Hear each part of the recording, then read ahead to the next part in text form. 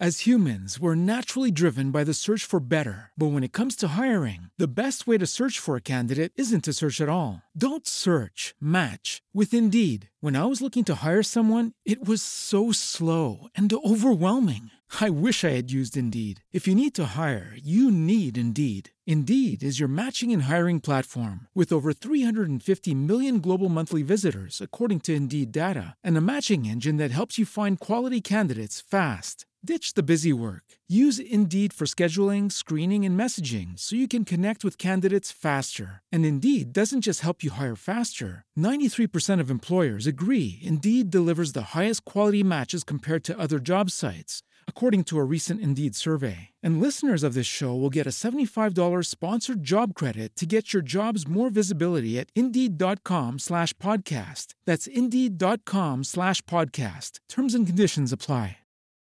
You're listening to the Archaeology Podcast Network.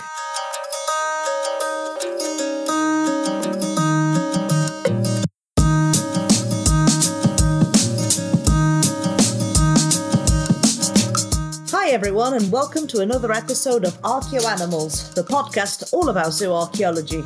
And with you as always is me, Simona Falanga, and me, Alex Fitzpatrick. Right, for today's episode, we will be journeying to a place that many archaeologists, mostly Alex, me, yes, me. many others too, fear to go, which is the land of amphibians.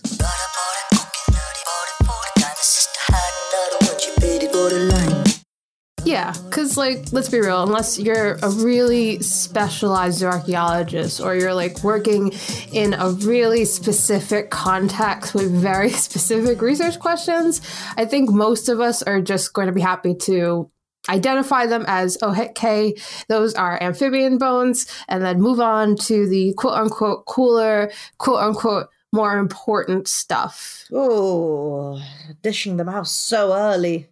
Oh. Okay. Hot take by Alex, just over a minute in. Excellent. I said quote unquote, so I'm not really saying myself, that's my own opinion, but that's the vibe, you know? First she upsets the fish, then it's the frogs. There's not there's much difference between the two, let's be real. Oh boy. To be fair, compared to fish, amphibians walk in the park. But to be fair, amphibian bones tend to be quite distinctive in the way that, yes, easy enough to tell that they're amphibian. Identified to species, there's going to be a lot of a frog/toad. I'm sure if any of the listeners will remember the sheep goat that we keep mentioning sort of in various episodes on Domesticates. It's very much the case for frog/toad too. So, as we like to always mention, Simona and I are based in the UK, so we have a very specific kind of perspective. And for a British zooarchaeologist, it's kind of a game of numbers anyway when it comes to caring about amphibian bones, because Britain actually has 7 native species of amphibian. So there's the natterjack toad. Epidhalia calamita. I'm guessing I'm doing the species name here. The common toad. Bufo bufo. Bufo bufo. Is that supposed to be the noise they make? Possibly. I thought you paused so that you could get ready to do a really good toad impression. No, I'll leave those for Tristan. Ribbit. No, it's bufo bufo. We just said this. Bufo. We just said it. I don't know. We teed you up. Honestly, is this all I'm here for? Is to say bufo on cue? I'm not a performing toad. You are a buffoon. Oh. You're apparently Jabba as well. Amazing. The other amphibians. Yeah, that would have the common frog, Rana temporaria, the pool frog, Pelophylax lessone, the great crested newt, Triturus crisatus, the smooth newt, Lysotriton vulgaris, and the palmate newt, Lysotriton helveticus. Although, just a quick aside, I did look up bufo, and it is the Latin for toad. I cannot comment whether it's onomatopoeic. I think it is. But if any of you know, please let us know. Though, to be fair, no, in Britain we do have the 7 sort of native species of amphibian. However, really, the bulk of what you get archaeologically are the common frog and the common toad. Or usually, if you can't tell between the two, it's a frog/toad, realistically. Yeah, and again, realistically, if you are a zooarchaeologist or even an archaeologist stuck with doing your animal bones find report, you're really going to only need to know as far as, is it an amphibian, for the most part.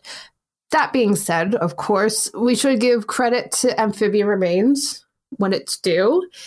They can actually tell us a lot about past environments. And of course, depending on where you're working in, they actually may have additional information about culture or the economy. As you know, in various places, amphibians have a very specific cultural or economic value. Indeed. So they're a quite crucial part of paleoenvironmental reconstruction, which we will cover in the near future. But we thought, again, as a sort of another mini series of sorts, but like sort of look at all the various species and like animal orders that you'd mainly use for a paleoenvironmental reconstruction as far as zoo archaeology is concerned. The teeny tiny bitty bits. I'm not sure if you want to include mollusks into that. No, let's not include mollusks. No, I'm putting my foot down. We will not do mollusks. Well, we probably will when we run out of things to talk about. But for now, we won't be doing mollusks because we're doing amphibians. And they've got bones. They do. I mean, it's a quick recap on amphibians. I mean, they are members of the taxonomic class Amphibia and are vertebrates who are also ectothermic, that is, cold-blooded. Unlike mammals, amphibians are oviparous, that is, they lay eggs. And more specifically, they like to lay them in water, as you do. When then their young are hatched as aquatic larvae with gills and eventually developed into sort of fully fledged land-dwelling tetrapods as adults, with lungs and everything. Yeah, so they're a really interesting type of animals, specifically for zooarchaeologists, where, you know, our whole thing is looking at animal bones, because they go through such a huge transformation during their lifetimes. So, you know, skeleton-wise, the amphibian larvae, which are basically tadpoles, they start out with a more cartilaginous kind of skeleton before it eventually ossifies into the skeleton that we expect from vertebrates. Yeah, no, it's actually like very nice to witness as well, because I don't know who amongst you have access to a pond or have a pond in their gardens. Chances are like frogs will readily sort of populate it. So I got to witness it myself because I have frogs in my garden and I can see, you know, the little eggs and then the tadpoles, and then slowly, you know, they start getting a tail and the limbs start coming out and turn into little froglets. So it's quite nice. That, or I have no hobbies, you know. I thought you were going to say, maybe, I know this is something they do in the UK as someone who has worked in the school system here, and obviously I'm from America, but we've like had tadpoles in our classrooms. Like, did you do that at all? No, we never did that in school. I think they do it in Britain, though. I think it is a thing. They do, yeah. Yeah, as somebody who went to a British school, yeah, I think it was in my the secondary school. Like, I don't remember it being primary school, so I know of it happening, but I don't even remember it happening in one of my classes. So I know of it. So that's the best I can give you. We did it in like 4th grade, I think. So how old are you? Like 9. And some kids got to take home, I think like some kids got to take home the extras, because my neighbor took home like a whole box of tadpoles. And of course, they all died horrifically, because why would you trust a 9-year-old to take care of frogs? But I mean, I guess it's kind of fun. I don't know. We also kept butterflies. It's a whole thing. American schools, they are fascinating. Anyway, adult amphibian skeletons, extremely weird, to be honest. Characteristic, yes, but weird, because even though they may be you can kind of tell it's an amphibian bone, if you're just kind of looking at it really fast, if you have it very fragmented or just random bits and pieces here and there, because of the size and the fact that they are quite hollow, it's pretty easy to mistake them for bird bone, at least if you're me and you kind of just got a tiny brain to deal with this kind of stuff. Also, because I guess the way to differentiate, say, mammalian bones from bird bones is that bird bones also look weird. Yeah. Then you have amphibian bones that look weird, but a different type of weird. I guess amphibians have their own sort of like giveaways. I mean, like the vertebrate tend to be quite variable between species, but they tend to be quite difficult to differentiate, whether it's caudal versus thoracic or precaudal or etc. But for Alex's delight, frogs don't have ribs. Which I didn't know, which may be ridiculous to not know as a 29-year-old with a PhD. But I just never really thought about it until we started doing the episode notes for this episode. And then I was like, oh my gosh, they don't have ribs. What? I'm smart. I'm really smart, guys. That's not the most surprising thing you've discovered, ever since we broke it to you. Okay, listen. This anti-immigrant rhetoric against people who don't notice squirrels needs to stop. Was it raccoons you thought were here? Because we don't have raccoons. I mean, there was probably like a year when I was like, where are all the raccoons? But I got over it. Gosh, no room for growth on this podcast. Sometimes some people just don't notice squirrels. There are dozens of us. But I guess few sort of giveaways that scream amphibian, personally, the radio ulna and the tibia fibula. I think they're the dead giveaways for amphibians because they just look so different from anything else. And now, like, they look nothing like, so the radius and the ulna, or tibia fibula for mammals, but they're fused together and it's almost like this double barrel bone. Okay, yeah. It's the best way I can explain it. Sort of, it's a double barrel bone. The radio ulna, of course, will be squatter, like slightly shorter. The tibia fibula will be a little bit more elongated. The cranial bones I'm not going to get into, but you'll have to see them. Yeah, like the way the frog looks, like their head, that's basically what their cranium looks like. It looks like a little D shape. That is, if you find like small parts of like various cranial bones, and those are a treat. But I guess, again, in terms of things that scream amphibian, and again, I'm talking mainly about frogs and toads, because those are the ones that you mostly tend to find sort of in British archaeology. The femur kind of looks like a clavicle. It's got that slight sort of S shape to it. But I think that the ilium sort of is quite characteristic in frogs and toads, where you get the acetabulum, so like that's the articulation sort of with the femoral head. And then there's like just a process that comes straight out. So again, it looks nothing like a mammalian pelvis, but that's again like a dead giveaway for amphibian. And then sort of a common frog, the process has kind of a crest to it, while in toad it doesn't. It's the best I can do to illustrate something via sound. Yeah, I mean, and it doesn't help that they're just weird looking, to be completely honest. And, it's something that I've never, like I said, never really thought about because of where we work and the kind of things you put emphasis on when it comes to what you're doing.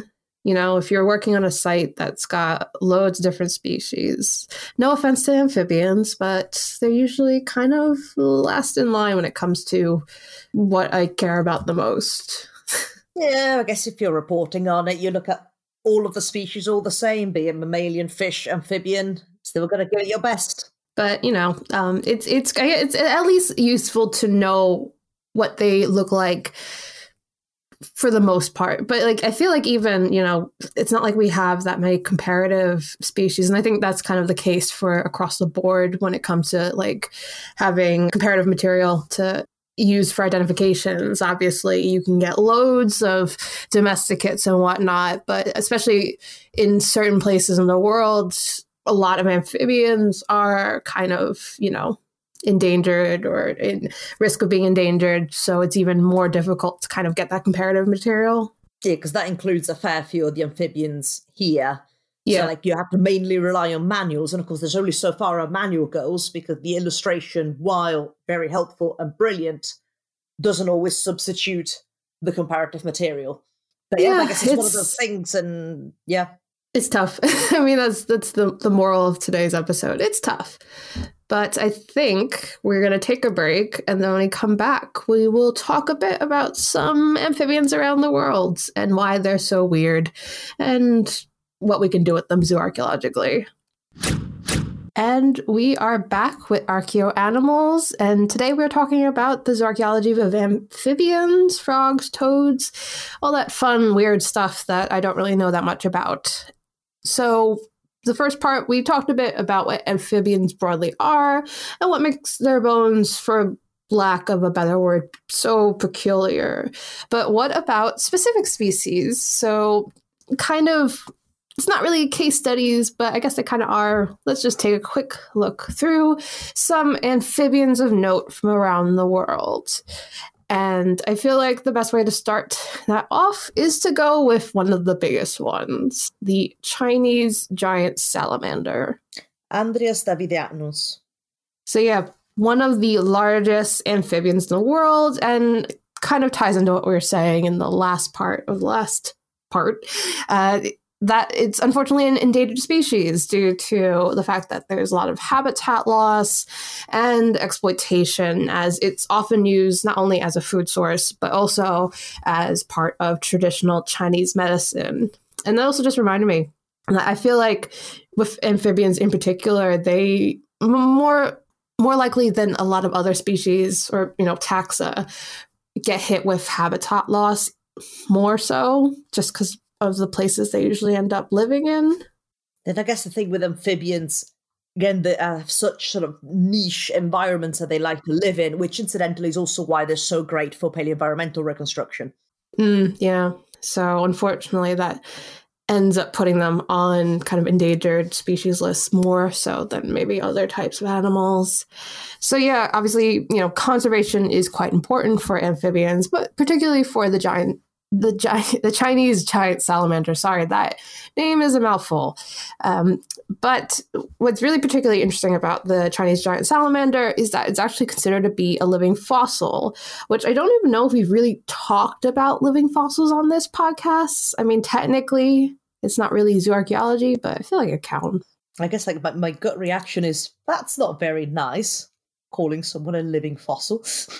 Yeah, but it's ecologically a really important thing, isn't it? So a living fossil is basically a living member of a taxon that's been existent for an extremely long time, thousands and thousands and millions of years.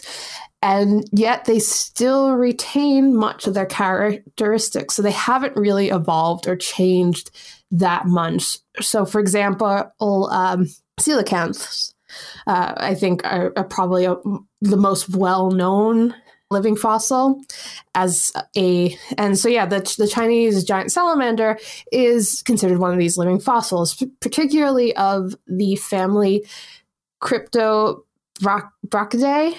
This is why I need you, Simoda. Cryptobrachidae. It's a cryptid, I guess, technically. Okay, our next one is also a mouthful, is the axolotl. Ambystoma mexicanum. Okay, it wasn't too bad. Which is a salamander that is unique in the fact that it remains aquatic rather than going through the sort of metamorphosis, so to speak, that other amphibians go through. The name axolotl actually comes from the deity Xolotl, who was worshipped during the Aztec Empire, where axolotls, it's becoming a drinking game now.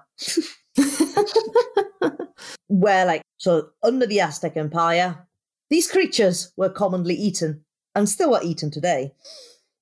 One of the most interesting characteristics, I guess, of axolotls from an zooarchaeological perspective is the fact that it is able to regenerate various body parts, whether it be limbs, tails, spinal cord, even eyes and parts of the brain, which is a thing. It's interesting because, again, amphibians are a very funny taxa, I guess, really, in that they have these unique characteristics. And again, because, I haven't really worked with them per se zooarchaeologically, there's all these kind of weird characteristics that I'm not even sure really show up in the zooarchaeological record. So before we were talking about, this process of ossification and, how the bones go from being cartilaginous in most amphibians to becoming ossified and kind of, the proper bones that we see in vertebrates. And, I didn't really look, but I'm not sure if there's really been able to find evidence of, say, like tadpoles in the archaeological record. I don't think they'd survive very well unless the conditions were very specific. Yeah, because I guess you get a very anaerobic environment and like waterlogged samples or something. I mean, I guess we have stories of a lot of very strange things surviving. I mean, we had a few episodes ago, we talked about that, was it a fish, a fossilized fish, that the heart was still fossilized and they were able to recover it. Oh, I remember that. And this was like ages ago, folks. But, archaeology is funny. If you have that like less than 1% chance of the environment being just so, you'd be surprised at the things that can actually survive. So I guess, I mean, I'm trying to think about cartilage and whether or not that something cartilaginous could survive.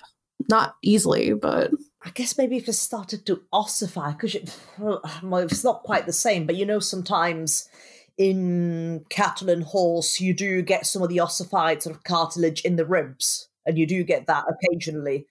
It's funny.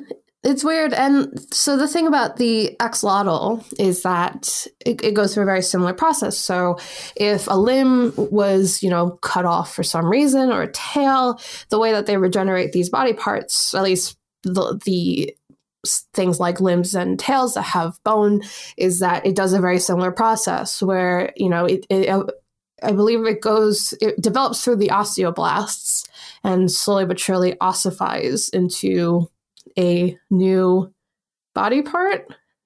I tried reading this to kind of be able to explain it and then realized it was extremely complicated, and it was probably easier just to say they regenerate, because that is ultimately what they do.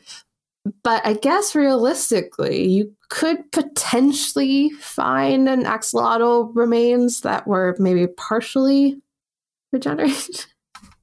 Yeah, I guess not quite limbs, but you have like some lizards that can regenerate tails. But I don't think they can regrow lost limbs compared to our friend the axolotl. Axolotl. You know what's funny about the axolotl? What? It is super cute. So if anyone listening doesn't know what an axolotl looks like, please look it up. She looks like a Pokemon or something. The axolotl used to be a character in Animal Crossing. Of course. It was it's funny that you say it's funny, because he was a comedian whose name now escapes me, which makes me feel bad because I thought he was funny. I'm so sorry. Forgive me, whoever you are. Forgive me, Animal Crossing fans. I'm not a true fan, despite sinking like 900 hours into that game. But yeah, they're very cute. I think they're adorable, and I wish we lived in a place where we came across axolotls zooarchaeologically, because that would be cool. Yeah, because basically it kind of looks like a newt, but it's pale pink, so like a naked newt, and it's got some sort of headgear going, like fluffy headgear. And the way that their mouths are set, it looks like they're smiling all the time. Just like then the goggly eyes. Ugh, they're so cute. They are really cute. We should do an episode where it's just the zooarchaeology of cute things. Yeah, I mean, if anyone wants to hear that, please write to us, tweet at us, and we'll get going. Tweet at us, send a carrier pigeon, let us know. Because, again, we will run out of episode ideas at some point. I mean, it's only been, nearly 5 years now. Yeah, we're going to make it a 10. Anyway, not moving that far from the home of the axolotl, another amphibian from Mexico is the Bigfoot leopard frog. Lithobathus megapoda. Also known as the big-footed leopard frog. So got variety there. And I guess the theme for this section has been like big boys, because the Bigfoot leopard frog, based on its name, you could probably guess, they are massive frogs. They're so massive that a single frog can provide 300 grams of flesh, which is extremely important as these frogs have historically been used as subsistence. So it's a big, big chunky boy. Hecking big boy. Hecking big boy. And it's actually quite interesting, though. So zooarchaeological research that has been undertaken at the site of Laguna de Magdalena in Jalisco, Mexico, has revealed the importance of these frogs in the diets of the indigenous peoples during both the pre-Hispanic and the colonial occupations of this site. And it seems like the exploitation of these frogs was at its most intensive during the latter periods, during the colonial occupation. And, you know, we talk a lot about how you kind of interpret things in zooarchaeology, so it probably doesn't come as a surprise to know that this was mostly interpreted due to the predominance of hind limb bones, as it was likely that these were the part of the frog that was the most choiced for cuisine. And similarly, that's kind of how frogs are still eaten today. And another kind of evidence that they've used to have this interpretation of the importance of the frog is that the frog seems to be used a lot in mortuary figures and iconography and other kinds of material culture, which is always really important to know. Simona, have you ever eaten frogs? No. I mean, you're not missing much. I've never really found them that exciting, although I might have just had like really not well prepared frogs. I don't know, because I seem to have heard somewhere that they taste like chicken, but it just seems like They do. most meats, like everyone says, oh, it tastes like chicken. It does, though. I think I've heard that for a variety of different things. It's like fishy chicken. Yeah, I mean, it does, though. Like, it's just kind of, again, I might have just had really bland frog, because I think it was kind of just like, it just tasted like boiled chicken, which I was just like, that's whatever. But it's interesting to kind of, you know, I didn't even think about it until we were doing this episode. Like, of course, you would, if people were eating frogs, you would find mostly the hind limb bones, because that's what you eat. You eat the frog legs. And I guess, yeah, they're pretty meaty, I guess. You know, they got to jump. They got muscle. I don't know. I'm just not the biggest frog food fan. I'm a frog fan, but not a food fan of frogs. Yeah, you like frogs alive in their ponds. Yes, I do. I don't want them in my zooarchaeological assemblage. I don't want them on my plate. I want them in a pond somewhere having a great time. I second that. But yeah, I mean, it's also one of those things that I wanted to kind of bring up the material culture of the Bigfoot leopard frog, because given the fact that not everyone's trained in identifying amphibians, that they're kind of hard to identify. And to be honest, we haven't really touched upon this, but you know, it's the case of a lot of these type of bones. They're fragile, they're easily kind of destroyed or otherwise misplaced from the archaeological record. So having the material culture to back it up is really important. I mean, we do it for most other things, really. When we talk about like cultural depictions of animals and their importance, you know, you have the zooarchaeological record, but you also have the kind of material record as well to back it up. But I think with amphibians and with animals that are easily missed in the archaeological record, I think it's quite important that we utilize these things. Yeah, because I guess a lot of it comes down as well to your excavation strategy. Because if you're not taking any environmental samples, you're not going to find amphibian remains.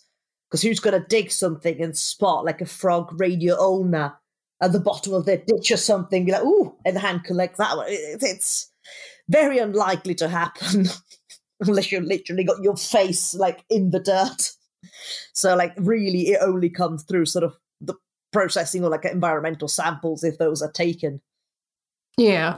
So it can be tricky. And again, I think that's the theme of this episode. It's tricky, it's hard, they're annoying if you find them, but if you do find them, if you are able to identify them and you're actually able to utilize them to their potential, they can really inform the paleo environmental history, I guess. Yeah. So they're as difficult as they can be rewarding.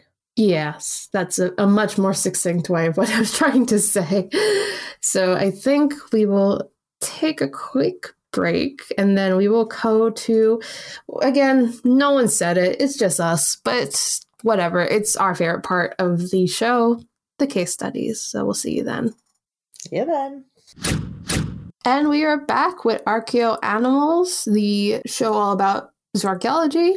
And today we are talking about the zooarchaeology of amphibians, your frogs, your toads, your, what am I forgetting? Newts, and everything in between. Yeah. We know amphibians, as you can clearly tell.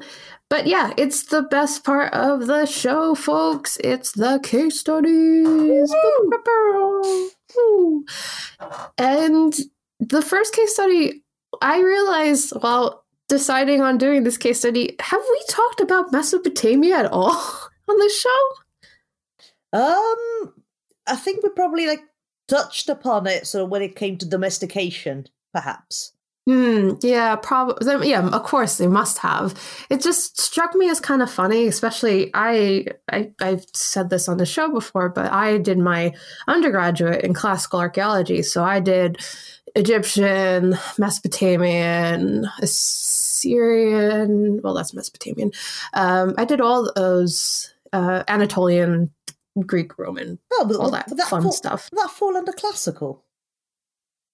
Yeah, I mean, it was a bit, loose and with the phrase, I guess. But yeah, that was all I did. It was very intense on my undergraduate, but I mean, it was good for me because it realized that I hate classical archaeology and I find it kind of boring. But it's handy, I guess, to have in general for an intro to archaeology type of thing. Yeah, I suppose. So yeah, I did do a little bit of Mesopotamian archaeology, but just to kind of give a brief summary in case listeners don't know what Mesopotamia is. So it refers to a region in Western Asia between the Tigris and the Euphrates rivers, and it includes various cultures that you may have heard of, such as the Sumerians, the Akkadians, the Assyrians, and the Babylonians. And this kind of region had activity and occupation occurring from 10,000 BC to about the 7th century AD. Now, this area has also been referred to as the Fertile Crescent, which was important to the development of agriculture in the early Neolithic. Obviously, you had those two rivers, right? And the area of the Fertile Crescent would be between these two rivers, and that would obviously help agriculture come to fruition. Haha, wordplay. I'm very funny. Everyone loves it. And that's probably why if we did talk about Mesopotamia, it was probably because of domestication. A lot of things came from Mesopotamia in that sense. It's also, I mean, not zooarchaeological related necessarily, but that's also where we have the first evidence of writing. That's still the case. Yeah, the Sumerian. It's a lot of interesting stuff. The different cultures are very interesting. I was a big fan of the Lamassu sculptures, which if you live near a big national museum in the global north, any country such as the United States or the United Kingdom, they probably have one of these. There are these big kind of statues of a dude with a beard, and he's like a griffin body. They're really cool. I used to love visiting the one at the Metropolitan in Manhattan. So yeah, Mesopotamia, pretty cool. But more importantly, they're all about frogs too, because what else did those very important rivers provide? They provided frogs, lots of them. So much so that they became culturally important, not just due to their commonality, because they were literally everywhere, but also due to their associations with kind of the life-giving power of the river. So in other words, frogs in Mesopotamia were likely associated with fertility, healing, cleansing, and transformation. And further evidence of these associations can actually be found in the prevalence of frog and toad as well, iconography and amulets, as well as the use of frog remains in medicine. So these frog amulets that I just mentioned, they're usually made of materials that were known to be culturally significant, so like lapis lazuli. And the most often, these were found in grave goods, but also in temples, palaces, and also like private, so domestic dwellings. And based on the translated text, because as Simona said, Mesopotamia is where we have like the earliest evidence of writing. So it's one of those very rare occasions where we actually have a wealth of texts that we can translate and kind of get a better idea of, say, rituals, of medicinal approaches to things. So yeah, based on these translated texts, we know that frogs were actually used as scapegoats in ritual. So this was a great case study because it touched on a lot of my undergraduate, because I also did a degree in anthropology, and, they're all about talking about ritual and stuff like that. Fun times.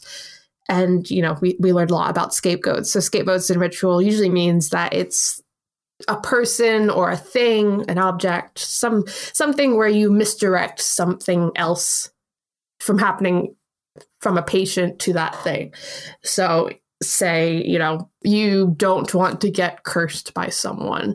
You use a scapegoat and kind of put that curse onto the scapegoat rather than the patient. Now, in the case of Mesopotamia, it seems like frogs were used as scapegoats in that disease was transmitted from a patient to the frog, which makes me kind of feel bad for the frog because, what did they do to deserve that?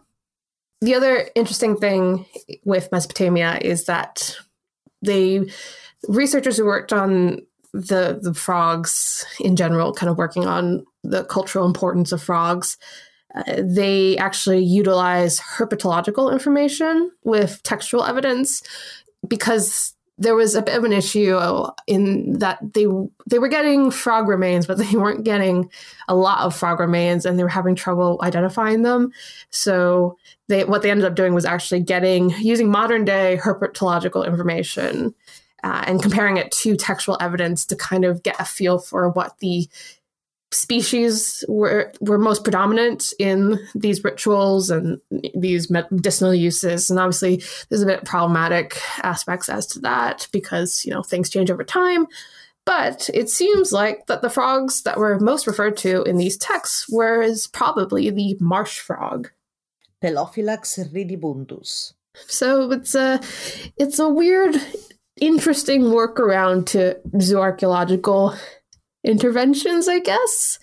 I mean, it's not necessarily that different from what we do in that a lot of times when we use comparative material, it's modern day. But yeah, they looked up, because these texts are so specific. They would talk about where they would get them, when they would get the frogs, what they looked like, and they were able to kind of narrow down the species based on that, which is kind of cool. Yeah. So our second case study is our second case study. We're bringing it back home to Britain. We'll be discussing Pinhole Cave. The Pinhole Cave is a cave that is located within the Creswell Crags of England. So that's on the Nottinghamshire-Derbyshire border, and it's actually a series of caves that altogether are a hugely important prehistoric site. I mean, we have evidence of animals spanning tens of thousands of years. We have evidence of human occupation. We have evidence of Neanderthal occupation. You name it, they've got it there at Creswell Crags. And it is also important because we have one of the few, if not the only, evidence of cave art in Britain. Pretty cool. And the site overall, as you'd expect, has been hugely important to understand past environment through zooarchaeology and environmental archaeology. Because one of the big issues has been sort of the identification of small vertebrates, including amphibians. As such, very little analysis has been done on the amphibian remains from Pinhole Cave. However, that has changed recently because some recent work using zooms may have helped to resolve some of these issues. Right. Quick reminder, what I'm talking about when I say zooms is actually zooarchaeology by mass spectrometry, which is also known as collagen fingerprinting. This process uses the dominant protein found in bone, so type 1 collagen, to identify remains to species. And now this has mostly been used on larger fauna, so both domesticate and wild, but more recently this has been applied on marine mammals, rodents, and fish. So... Boo. Gotta be done. So this recent work on amphibians was not only to see if the results could be useful in identifying remains from Pinhole Cave specifically, but also to become a bit more of a rule, so to identify amphibian remains in general. Fortunately, the results were so far promising, which is great news, for a variety of reasons. First of all, it's important to identify amphibian remains, as we've discussed plenty of times already earlier in the episode. They can tell us a lot about past environments, particularly with regards to climate, as, again, many amphibian species have very different tolerances for temperatures, and they have very sort of specific environments that they thrive in. And also as a result, to give us an idea of what the landscape nearby was like. So, for example, one of the species identified in Pinhole Cave was the natterjack toad, which is mostly associated with salt marsh environments. Other species identified included your humble common frog, Rana temporaria, common toad, bufo bufo, been through it, and the moor frog, Rana arvalis, which has actually since become extinct in the UK.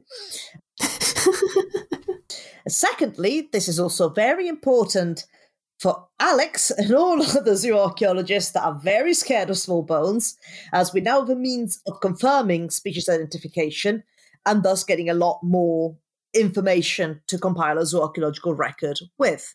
That is, if you get the funding to do that. Yeah, of course. But I will say Zooms is really exciting, and it'll be useful because, that's the funny thing about zooarchaeology, and the difficult thing about zooarchaeology is, unless you're someone who very specifically spends their whole life basically researching a specific species or a specific type of animal, if you're a zooarchaeologist, for the most part, you're kind of expected to know all the species, and that can be difficult. As you do it over time, you can get a feel for species and it's not as bad. But, every so often you get thrown a curveball, and having something like Zooms to be there to help identify, to support an identification is really important, especially for species that could make or break an interpretation. So the fact that amphibians seem to work well with Zooms, because I also know from prior experience that Zooms can be very finicky depending on the preservation of bone that you've got and, all these other kind of elements. It can be tricky. But the fact that amphibian works on it is pretty good. Again, for people like me who are scared of small bones and don't like identifying them by eye. So, they just need to do it on more fish, really. Just get yourself some nice, trusty hand lens, and there's nothing you can't achieve. Says the person who's been working on fish all day and is clearly deteriorating before our eyes. But amphibians, I think, I said this before, I'll say it again. Amphibians are as difficult as they are rewarding, because they can't tell us a lot about past environments. It's a bit of a challenge. At least, I guess, we're lucky enough sort of in British zooarchaeology where, there aren't a lot of species to choose from. So you're always kind of a bit more restricted. But you can have the slightly irrational fear that I have, which is you'll be working on a huge, changes everything site that you don't know about. And you've got a species that either doesn't exist right now in the country, or did exist and hasn't been seen in ages, and you just can't identify it. That's my biggest fear, Yeah, but that yes, a lot of things would have to align for that to happen. Listen, what if you are working on a site where you have the one bit of axolotl in all of British prehistory, and you just don't know what it looks like, so you can't even identify it? That keeps me up at night, Oh, you imagine that be known in archaeology circles for having identified the only axolotl in the UK.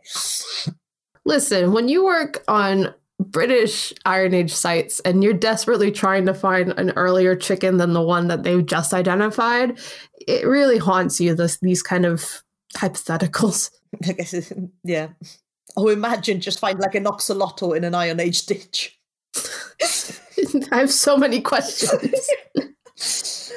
If that doesn't get me on in nature, then I don't know what will, let me tell you. Anyway, as we kind of drift into fantasy, or nightmares in my case, I think it's probably time to end this episode and put Simona to rest after a very tough day with Small Bone. So yeah, you know the drill. As we record this, Twitter seems to be deteriorating before our eyes as well. So for the time being, you can find us on Twitter at ArchaeoAnimals. Maybe not so in the future, but hey, we'll let you know on the Archaeology Podcast Network website if we do end up having a new social media form. We'll see. But for now, we will go down on the Twitter ship, I think. We are wherever you get your podcasts, of course. So if you are downloading your podcasts at a certain site, feel free to not only subscribe to us to begin with, but also give us a like or a review. I don't know what they do on the websites these days. And, tell your friends about us and let us know what else we should talk about. Most importantly, all hate mail to Tristan. And that too. All hate mail to Tristan. That's never going to change. It'll always be that way, regardless of the different social media platforms that exist in the future. But yeah, otherwise, no, Tristan. Still not doing the right thing, the bufo. Still not doing it. They're going to do part 2 of their Star Wars episode. What are you talking about? We haven't done pop culture in ages. We just did amphibians, you fools. Please, we're begging you. We have no other outlet for this.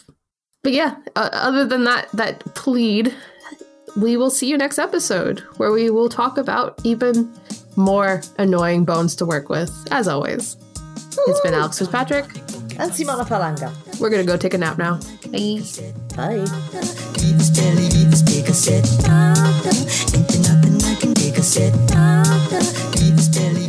Thank you for listening to ArchaeoAnimals. Please subscribe and rate the podcast wherever you get your podcast from. You can find us on Twitter at ArchaeoAnimals. Also, the views expressed on the podcast are those of ourselves, the hosts and guests, and do not necessarily represent those of our institution, employers, and the Archaeology Podcast Network.